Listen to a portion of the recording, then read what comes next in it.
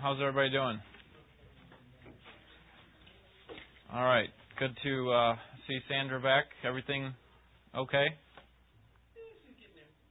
Yeah? Okay, good. All right. Well, this morning we want to we're going to look at the kingdom with regard to the outworking of God's revelation, how that works together. And so let me just begin with some review. We are looking at the topic of what's called dispensationalism, which is simply God's outworking of His revelation in different periods of times in different ways. Okay, so He begins before the fall with Adam, and He reveals Himself to Adam in a specific way, and He expects certain things from him. And the result is supposed to be that he obeys Him, but what you're going to find at the end of each one of the dispensation that there's a climactic failure, and that's followed by a climactic judgment. All right. So that's we talked about 7 dispensations, 7 different periods of history, beginning with Adam, going all the way to the millennium. All right. So we talked a little bit about end times last week. And how that works. But the 3 main distinctions between dispensationalism and covenant theology are, first, there's a clear difference between Israel and the church. Now that's important because when you come to the New Testament, when you come to the Old Testament, you're going to have to determine how that should be interpreted, how that was intended. Was it intended for the church? Or was it intended specifically for Israel? And there's application for the church. There's a difference there. All right, so the clear distinction between Israel and the church. Secondly, that there is a literal use of interpretation, a consistently literal use of interpretation throughout the Scriptures. We'll talk about how that plays out today because we're going to come to the issue of the kingdom, and we want to see when we get to specifically the end of Revelation, okay, is this taken literally or is this figuratively? And if we take it figuratively, then we come up with what we looked at last week, which is the amillennial view. What does mean? Not. And millennial means 1,000 years. Okay, so not 1,000 years, meaning no kingdom in the end, because it's not literal. We just look at it as figurative, or that it's metaphoric for something else, referring to just kind of the struggle or the the golden age of the Christian life type idea. We talked about that a little bit last week. The third distinction that sets dispensationalism apart is that God's primary purpose is not to redeem humans, which is one of His purposes, but it is to glorify Himself. Okay, and part of God's purpose in glorifying Himself is to redeem mankind. But He's doing much more than that. That is, God takes, if you have been reading in your Bible reading in Exodus, you see that God actually can take glory in Pharaoh. How? Anybody notice that when they were reading through? How can He take glory in Pharaoh? Not redeeming him, right? Is Pharaoh a believer at all? Absolutely not, right? So how does He take glory in Pharaoh? Showing His power through His... Right. Exodus 9:14-16 talks about, okay, I raised you up, Pharaoh, for this very purpose, so that you would make my name known. Okay, you, wicked Pharaoh, would make my name known, so that all the world would know, including you and Israel, that I am God and there is no other. Okay, so God actually can take glory in the wicked through judgment, because of their judgment. So, by the way, before there was man on the earth, before creation even began, God was still doing something, right? Was He existing in eternity past to redeem people? Why has He always existed? And the answer is to glorify Himself. We know that from lots of different passages. We talked about those, okay? All right. We also talked about the history of dispensationalism, where it came from, who kind of developed this understanding of the Scriptures. And we talked about why it's so important to interpret the Bible in this way. We also talked about salvation, how salvation works throughout the dispensations, that it's always by grace through faith in God specifically, but or generally speaking, but more specifically, it's in a promised Redeemer. Okay, so every dispensation following the fall of Adam, they're looking for a promised Redeemer. And that's how salvation works in every era. The only difference is, for example, between us and Noah, how did we come to faith in God compared to him, is that we have more revelation. We have a more specific understanding that it's not just a Redeemer, it's actually Jesus who is the Redeemer. And it's not just Jesus, it's actually that He died and that He rose for us, that He lives for us, and that He's going to reunite Himself with us, or unite Himself with us. Last week we looked at the three main views of dispensationalism, of the end times, I should say, and that was premillennialism, amillennialism, and postmillennialism. Okay, those are just all big words that mean Christ's return will come before the kingdom. Okay, that's the way we understand it, based on a literal interpretation of Scriptures. The second was that there is no kingdom. That's the second interpretation of the end times. And the third is that Christ comes after the kingdom. That we are living and working like America, has had this free society. We're trying to get the whole world like this. Remember, we talked about this, that we're trying to lead the whole entire globe into a golden age of society, which will bring in the best out of humans and so on. I think that's a faulty understanding of history and a faulty understanding of the Scriptures that comes to that view.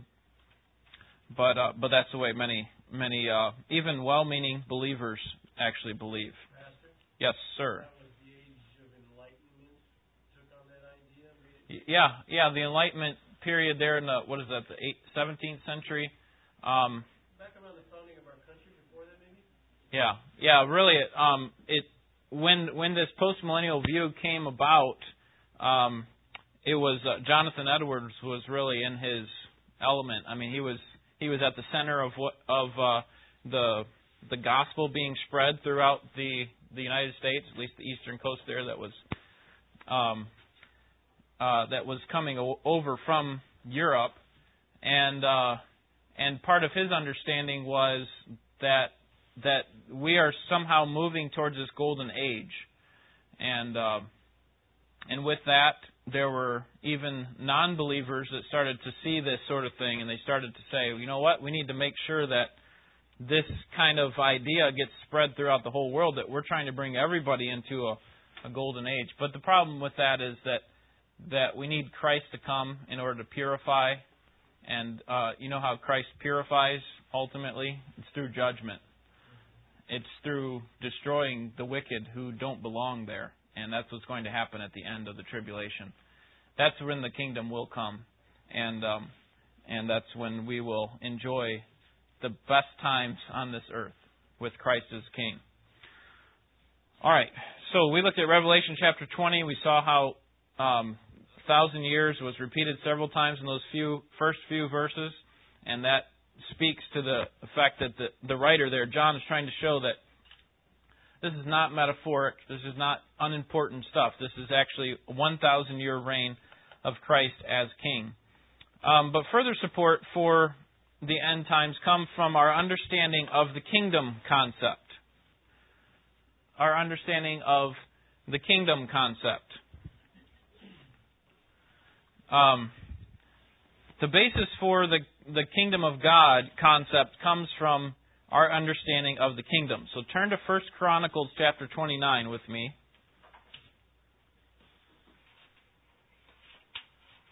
Okay, and we'll see the three features of the kingdom. You've got them on your handout. I just put them up on the screen as well. But as we're reading through, you'll see these three. And this is not just. I'm not just talking about millennial kingdoms. I'm talking about any kingdom at all has these three elements to it. Okay, so if you want to talk about the Roman Empire, you want to talk about any kingdom in history, then then you're going to see these three things. Chapter 29, verse 11.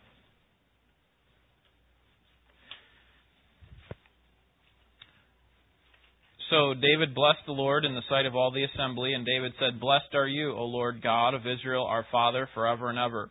Yours, O Lord, is the greatness and the power and the glory and the victory and the majesty. Indeed, everything that is in the heavens and the earth, yours is the dominion, O Lord, and you exalt yourself as head over all. Okay, so the first thing that we see is that a kingdom has a ruler. Okay, who is the ruler that David's talking about in this specific kingdom? Verse 11, what does it say? God. Right, the Lord, God. So in this specific kingdom that David is talking about, we'll talk about what this kingdom is, but in this specific one, he's talking about God as the ruler. The second element is that it has subjects. All right, so who are the subjects in verses 11 and 12? In this kingdom. I'm sorry, I read verses 10 and 11. Let me read verse 12. Both riches and honor come from you, and you rule over all, and in your hand is power and might, and it lies in your hand to make great and to strengthen everyone.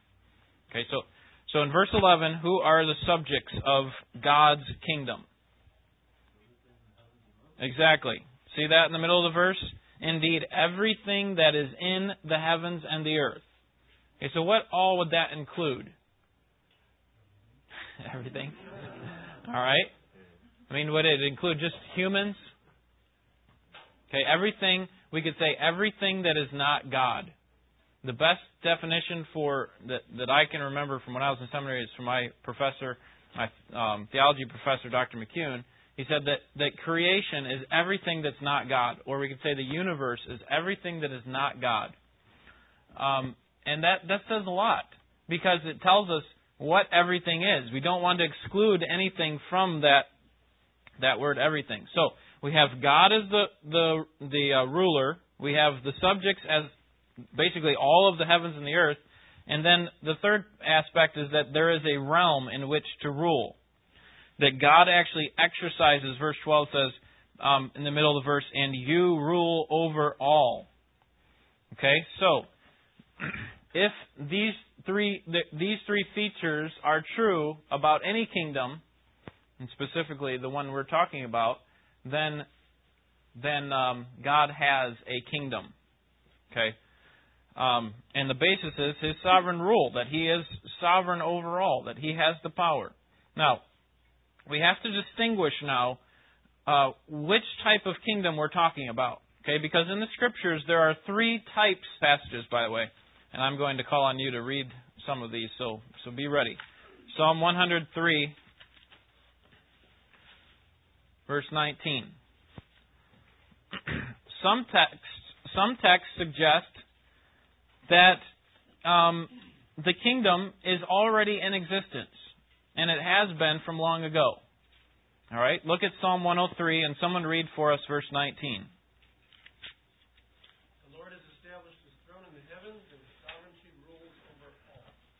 All right, so the psalmist here is saying, it's already done.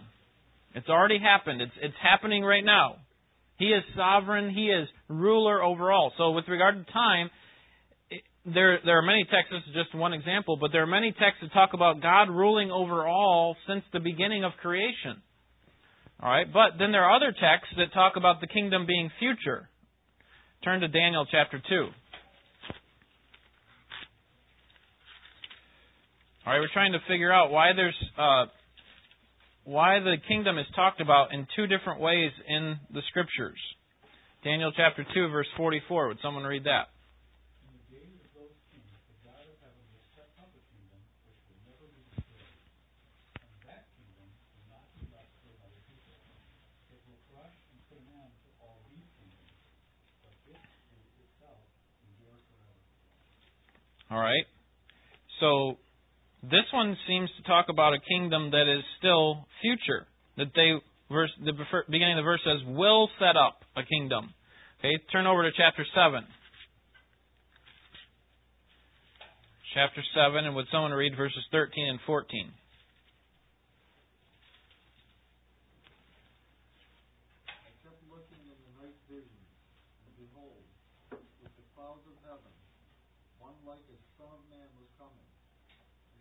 to the Ancient of Days and was presented before him. And to him was given dominion, glory, and a kingdom, that all the peoples, nations, and men of every language might serve him. His dominion is an everlasting dominion, which will not pass away. And his kingdom is one, which will not be destroyed. All right, verse 27. Someone want to read that? Then the sovereignty, the dominion, and the greatness of all the kingdoms under the whole heaven will be given to the people of the saints of the highest one. His kingdom will be an everlasting kingdom, and all the dominions will serve and obey him. All right. So Daniel's talking about a kingdom that will be future. Verse 13 says that the Ancient of Days is going to give the keys of this kingdom to the Son of Man, and this will not be a kingdom like the other earthly kingdoms that have been in the past, but it will be one that will last forever. We saw that in several verses here in Daniel. Do you remember in Matthew chapter 6 when Jesus was teaching His disciples how to pray? What did He say about the kingdom in that verse to pray for? Your kingdom come. So He's saying, you disciples, when you pray, this is how you ought to pray. God, may your kingdom come. That's the idea. May your kingdom come. That is still future, right? We understand this. There seems to be a difference, a distinction between a kingdom that is already set up, that God has rule over all things, and there's another aspect in which there still is a kingdom that's going to be set up. Okay, so that's the first distinction. All right, the second distinction is with regard to scope. With regard to scope. That is, the realm of the kingdom. Some texts present the kingdom as universal in its realm. Remember 1 Chronicles 29, 11, and 12? What was the realm? What was the subject? Who were the subjects? Everybody. Everything in the heavens and the earth, we said, right? And that includes everything. So, turn to Psalm 135. We'll look at two verses to support this point. That some texts see the kingdom as universal in its realm, that nothing is outside of the realm of this kingdom.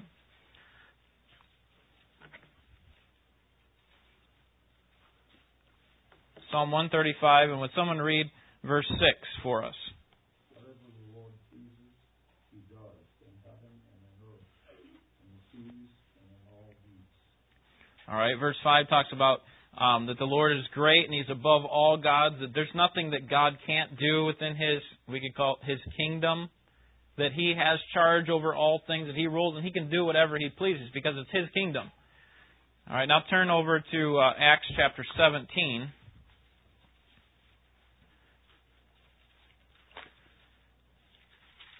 Acts chapter 17, verse 24.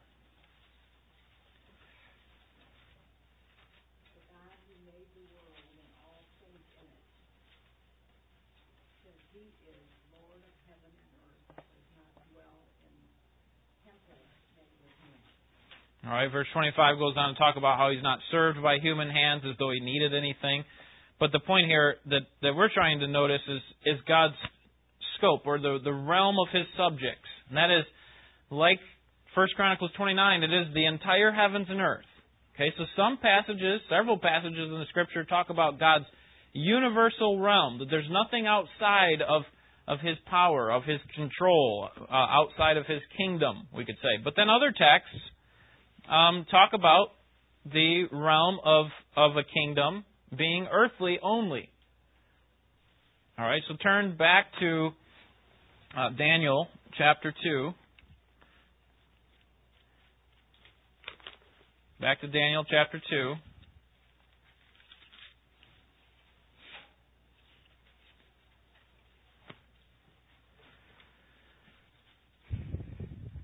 All right, when you see in verse 35, when you see the stone here, I've kind of mentioned this in Sunday mornings when we were talking about the different empires that are being set up.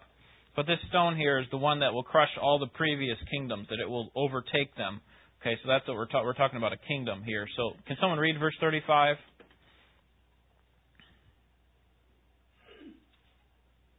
Then the iron, the clay, the bronze, the silver, and the gold were crushed all at the same time, and became like chaff on the summer threshing floors. And the wind carried them away, so that not a trace of them was found. The stone that struck the statue became a great mountain and filled the whole earth. Okay, so this one is more limited in its scope. What's happening here is these previous empires that have been set up, as talked about with regard to clay and gold and bronze and so on, those are all crushed like a huge statue. The picture that Daniel's giving is it's like a statue that's been set up, and it's crushed by this stone, and this stone becomes this kingdom that fills the whole earth. But what we're trying to see here is that it's limited to the earth only. All right, now look down to verse 44. And verse 44 says, "In the days of those kings, the God of heaven will set up a kingdom which will never be destroyed, and that kingdom will not be left for another people. It will crush and put an end to all these kingdoms." That's what it's talking about in verse 35. "But it will itself endure forever. Inasmuch as you saw that a stone was cut out of the mountain without hands, and that it crushed the iron, the bronze, the clay, the silver, and the gold, the great God has made known to the king what will take place in the future. So the dream is true, and its interpretation is trustworthy." Okay, so Daniel helps give us an interpretation. So we're not taking a non-literal interpretation of this event that Daniel's talking about. He's explaining a dream that he had, and then an interpretation of it, and he actually gives the interpretation. And so this kingdom that's talked about here is one that is only earthly in scope. Now turn to Zechariah, the second to last book in your Old Testament. Zechariah chapter 14.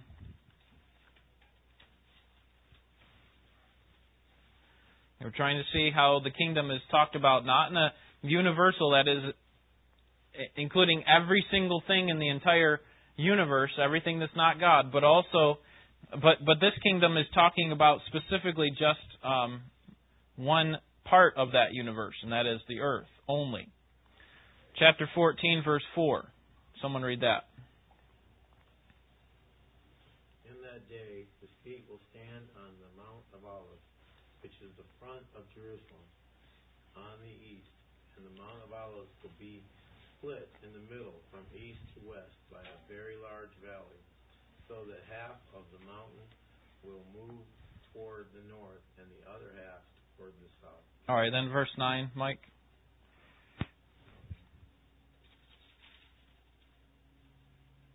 "And the Lord will be king over all the earth, and that day the Lord will be the only one, and his name the only one." All right, so this is similar language to what we've seen in Revelation, that when Christ, when this earthquake happens, which apparently is Christ standing on this mountain, the mountain is going to be split into different parts. In Revelation, it says that it's split into 3 parts. Here it said it's split specifically into 2 parts, but I don't think those necessarily have to contradict one another. The point we're trying to make here, verse 9, is that the Lord will be king over, does it say over all the heavens and the earth? Hey, no, just over the earth. Okay, so here's what we're seeing so far, is that there's a distinction in time. We see that God has always been over a kingdom that fills up the entire earth, but there's also a future kingdom that's specifically for the earth only. So the third distinction that we need to see is that of administration. Okay, I couldn't fit administration in here, so I just gave you an abbrev. Administration. Some texts present the kingdom as God ruling directly over all parts of the universe, that is, without a human mediator. Okay, now we're constantly back in Daniel, but Daniel's a great book to study. I can't wait to preach through it sometime. But Daniel chapter 4 with me. Daniel chapter 4. Here we have the story of Nebuchadnezzar, who thinks he is supreme over all the earth. Remember, he says he's over a specific kingdom. What kingdom is that, by the way? Babylon, right? Babylon. Okay, and he says that he is basically God to the world, that he is he cannot be done away with. Daniel chapter 4, verse 17 says, "This sentence is by the decree of the angelic watchers, and the decision is a command of the holy ones, in order that the living may know that the Most High is ruler over the realm of mankind, and bestows it on whom He wishes." Okay, so again, we see that God is the one who is the ruler. He's trying to show Nebuchadnezzar. The point that we see here is that God's not using a specific mediator as His ruler. Okay? So in terms of its administration, we could call this a direct ruling. That God directly rules. That I am the king. Chapter 4, verse 34. But at the end of that period, I, Nebuchadnezzar is judged for a period of time and has to eat grass like an animal. I, Nebuchadnezzar, raised my eyes towards heaven, and my reason returned to me, and I blessed the Most High, and praised and honored Him who lives forever. For His dominion is an everlasting dominion, and His kingdom endures from generation to generation. All the inhabitants of the earth are counted as nothing, but He does according to His will in the host of heaven and among the inhabitants of earth, and no one can ward off His hand or say to Him, "What have you done?" And at that time my reason returned to me, and my majesty and splendor were restored to me for the glory of my kingdom. And my counselors and my nobles began seeking me out, so I was reestablished in my sovereignty, and surpassing greatness was added to me. Now I, Nebuchadnezzar, praise, exalt, and honor the King of heaven, for all His works are true, and His ways just, and He's able to humble those who walk in pride. All right, so turn back to Psalm chapter 2. So in this kingdom that we looked at in Daniel chapter 4, it appears to us that there is no mediator that God uses, that He directly rules. But now what we're going to see in Psalm chapter 2 is that God is going to rule indirectly, that is, through a mediator. You understand what a mediator is, right? It's a person who goes between, someone like Job would call like an umpire, or someone that can stand in the middle. He was in a sense complaining, like, who is there to stand between man and God? Who could possibly do that? I can't argue with you. You're the God of the universe. But you also, in a sense, and this I think he's saying this in a reverent way, you can't relate with me because you're not man. And what Psalm 2 talks about is in this specific kingdom that there is going to be a human mediator, that God does still rule, but He does it through a specific mediator. Could someone read verses 6 through 9?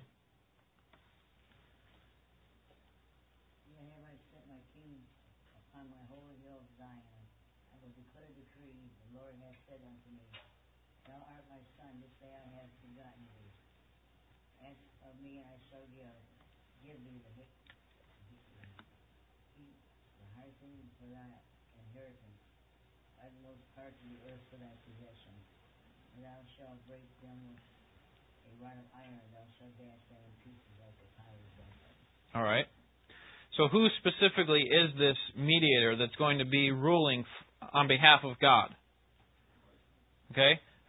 We know it is Christ. The psalmist wouldn't have understood that fully. He would have understood it as a redeemer, probably. But verse 7 says, "You are my son. Today I have begotten you." I think this helps shape who this seed of the woman would actually be. Remember Genesis chapter 3, verse 15, that the seed of the woman would crush the head of the serpent? And they just were expecting, some person's going to come in the human race and be kind of a king par excellence, the king of all kings type guy. Not necessarily God Himself, but here it says, "You are my son, and today I have begotten you." That God, not that Christ was being created at that point, but the idea is that Christ is being established as God's king, as God's mediator, and that's how it's going to be in this other kingdom. Okay, so we have a dilemma here, because we have in the Scriptures two types of kingdoms being talked about. We have one kingdom that is universal in its rule, that is, includes the heavens and the earth, everything. Then we have another kingdom that's talked about only on the earth. We have a kingdom that includes every single living thing. That it doesn't exclude anything. And then there's another kingdom that's only has earth as its realm. And then thirdly, we have a kingdom that where God rules directly, and then a kingdom where God rules through a mediator.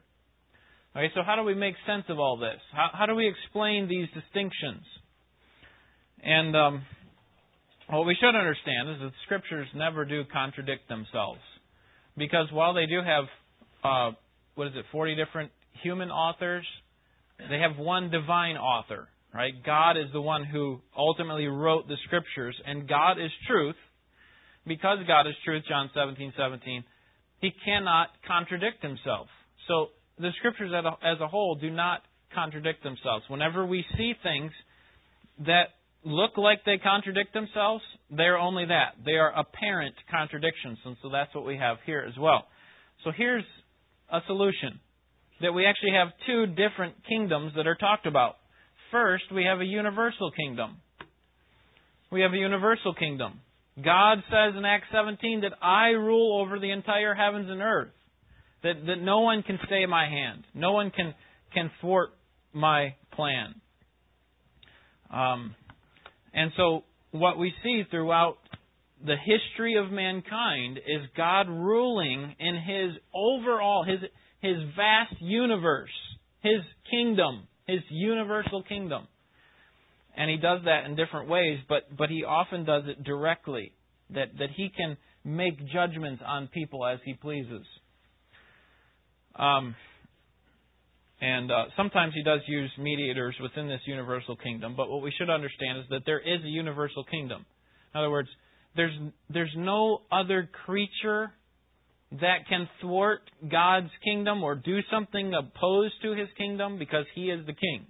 It is His realm. It is His subjects, and He will do as He pleases. All right. The second kind of kingdom is what's called a theocratic kingdom. Does anyone know what a theocracy is? Okay. It's God's rule through a mediator. Okay, that's the word theo you see at the beginning is actually a Greek word for God, and then ocracy there is a kingdom or ruling. God rules through His mediator. So you had a theocracy in the Old Testament. You had God ruling through kings, and there was a Spirit who came on these kings in a special way that's called the theocratic anointing. That is God's special rule through these kings, and God leading His people in that way. So, what that means is, if we have two separate kingdoms, that gives us several indications about about the differences between these kingdoms. And so now what we want to do is we want to see how these relate to each other. Okay, how does the theocratic kingdom relate to the universal kingdom? First, the theocratic kingdom is a subset of the universal kingdom. So, that means when God rules through His theocratic mediator, His appointed leader, that doesn't mean that He takes His hands off of the reins of His universal kingdom, right? It's not as if these are opposed to each other, like you have the earthly theocratic kingdom, and then you have God's universal one. Doesn't God still have control over this earthly kingdom, no matter who the ruler is, who the mediator is? Okay, so the theocratic kingdom, if you want to think about it in terms of circles, the universal kingdom is the larger outside circle, and the theocratic kingdom is a smaller inside one. God still controls everything outside here, but He also controls everything inside here.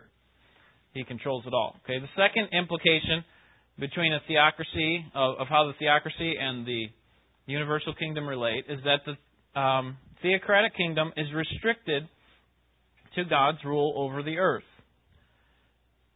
It's restricted to God's rule over the earth. That is, it doesn't include the entire universe. Okay, I think that's clear from those passages that we looked at. There will be a kingdom on earth. Number 3, theocratic kingdom always has the indirect rule of God. And the key word there is always. It always has the indirect ruling of God. That is, through a mediator. God, in His theocratic kingdom, God never rules directly. Okay, He rules through a mediator. We'll see how that plays out when we get to the millennial kingdom. And I think you see where I'm going with this. Number 4, there have only been 2 fully established kingdoms. Okay, or I should say, there only will be 2 fully established kingdoms. One is before the fall, when God ruled through Adam. Remember what Adam's responsibility was? Okay, it was to have dominion over all the earth. You are my mediator, my theocratic ruler over the rest of creation.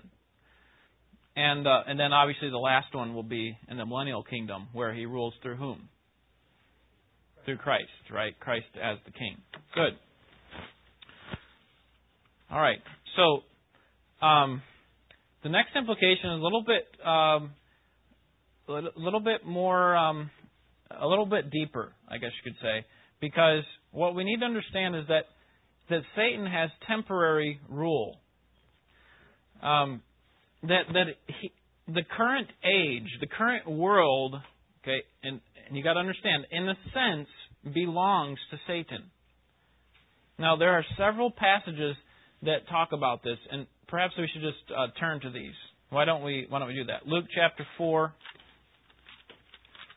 I want to show you what I'm talking about, because this is how the Scriptures speak of it. Now, I'm not trying to say that God is out of control. Remember, even no matter what happens within the universe, God is in control of that big circle, that universal kingdom. So even if Satan has temporary rule over the kingdom of this world, then that doesn't mean that God is out of control. Luke chapter 4 verse 5 says, "And he led him up and showed him all the kingdoms." This is Satan tempting Jesus. He led him up and showed him all the kingdoms of the world in a moment of time. And the devil said to him, "I will give you all this domain and its glory, for it has been handed over to me, and I give it to whomever I wish." Now, if Satan didn't have some semblance of control over the kingdoms of this world, how could this be a temptation? I mean, why would Jesus ever be tempted by this if Satan didn't really have control, if he's just lying about his control? And he's not lying about his control. The point is, he's actually received it from God, that God has actually granted it to him, that you have a semblance of control. Okay, we've got to understand that in the terms of God's sovereignty, that He still has ultimate control. He's not letting go of the reins again. But Satan's offering this to Jesus, saying, "Listen, you know all that hard road of suffering that you have ahead of you? I can eliminate all of that. If you will just bow down to me now, I will give you the kingdom." Now, whether or not he would follow through on that promise is not the point. The point is that he has some semblance of control over the kingdom of this world. All right, turn over to John chapter 12. John chapter 12.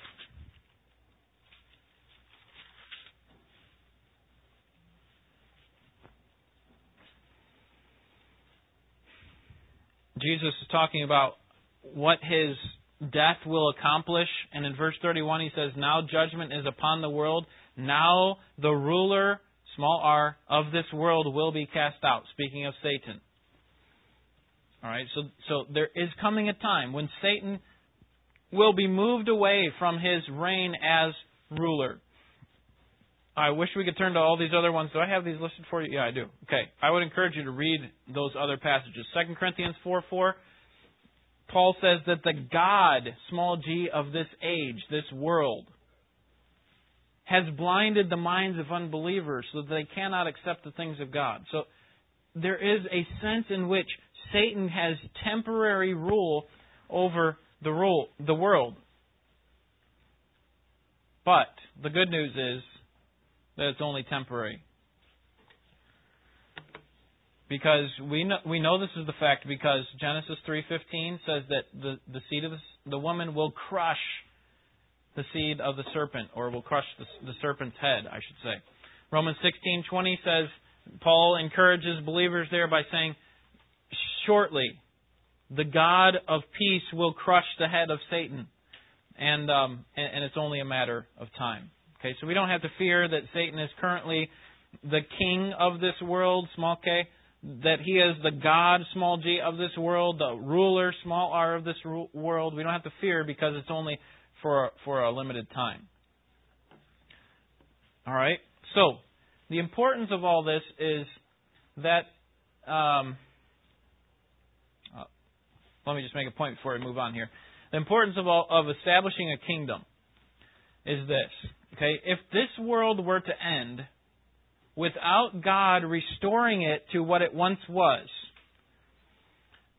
if this world were to end with Satan reigning as king, then God would have been defeated.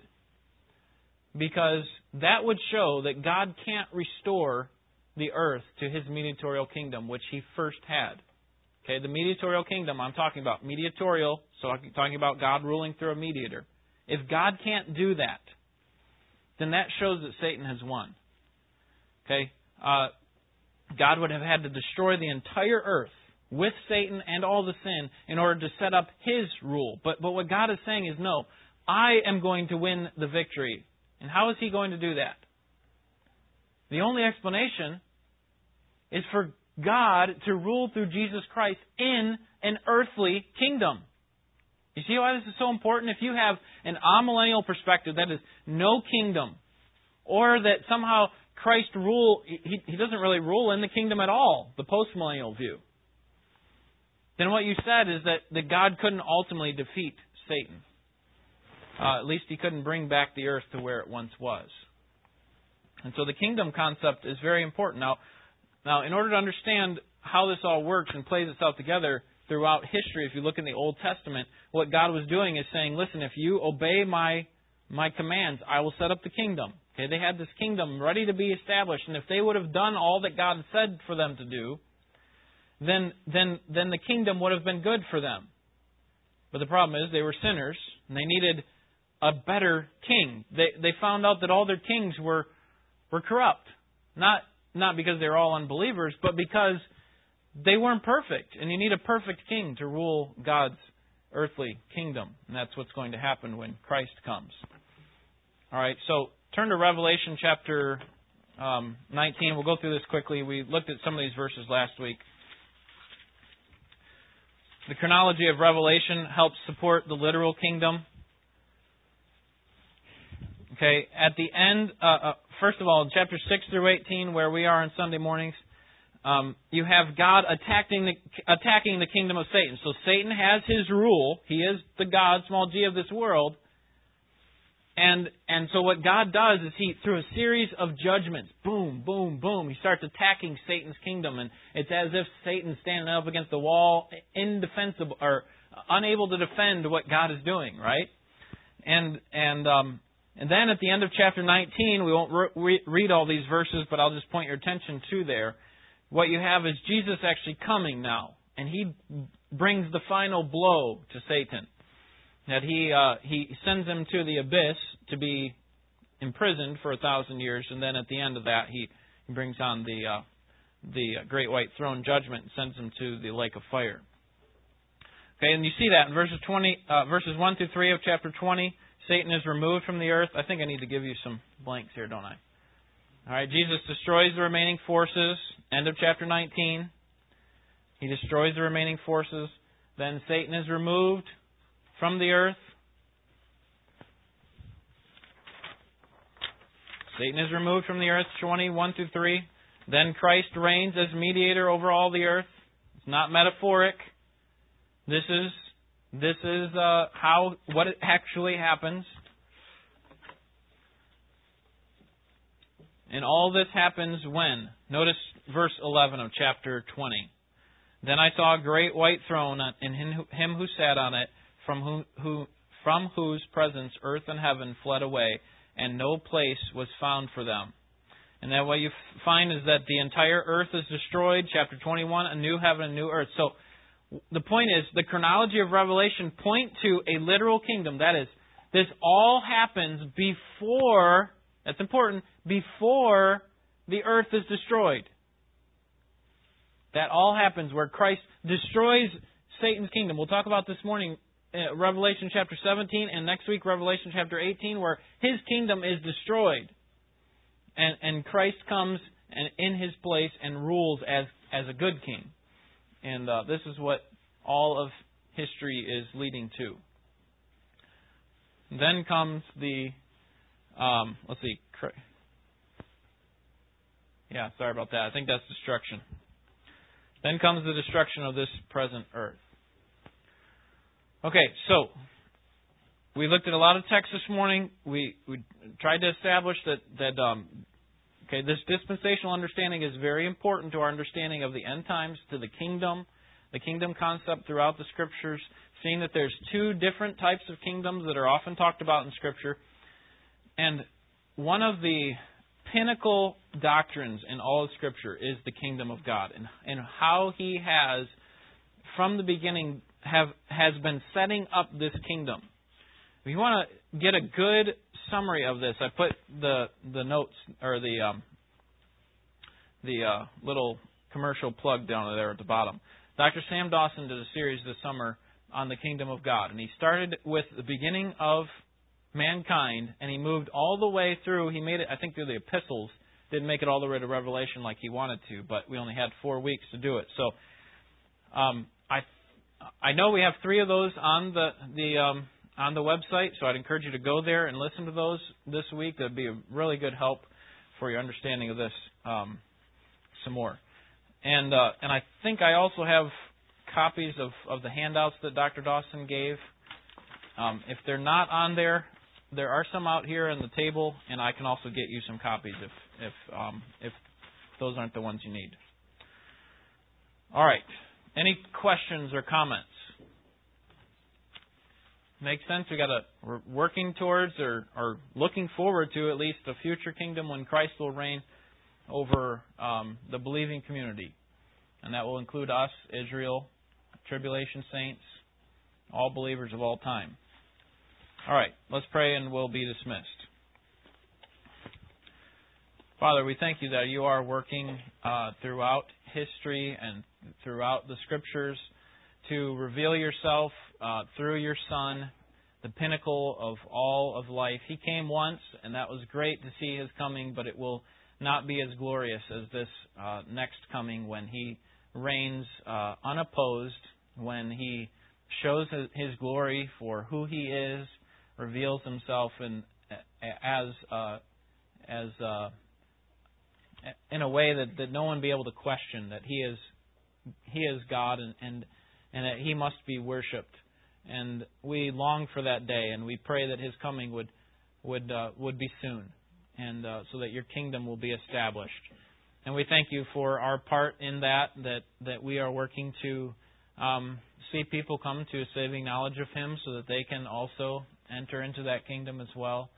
And we pray that you'd help us to be established ourselves, and that we would work to pass on the truth of your word to further generations, so that for ages to come people will be able to praise you because you are the King of all kings.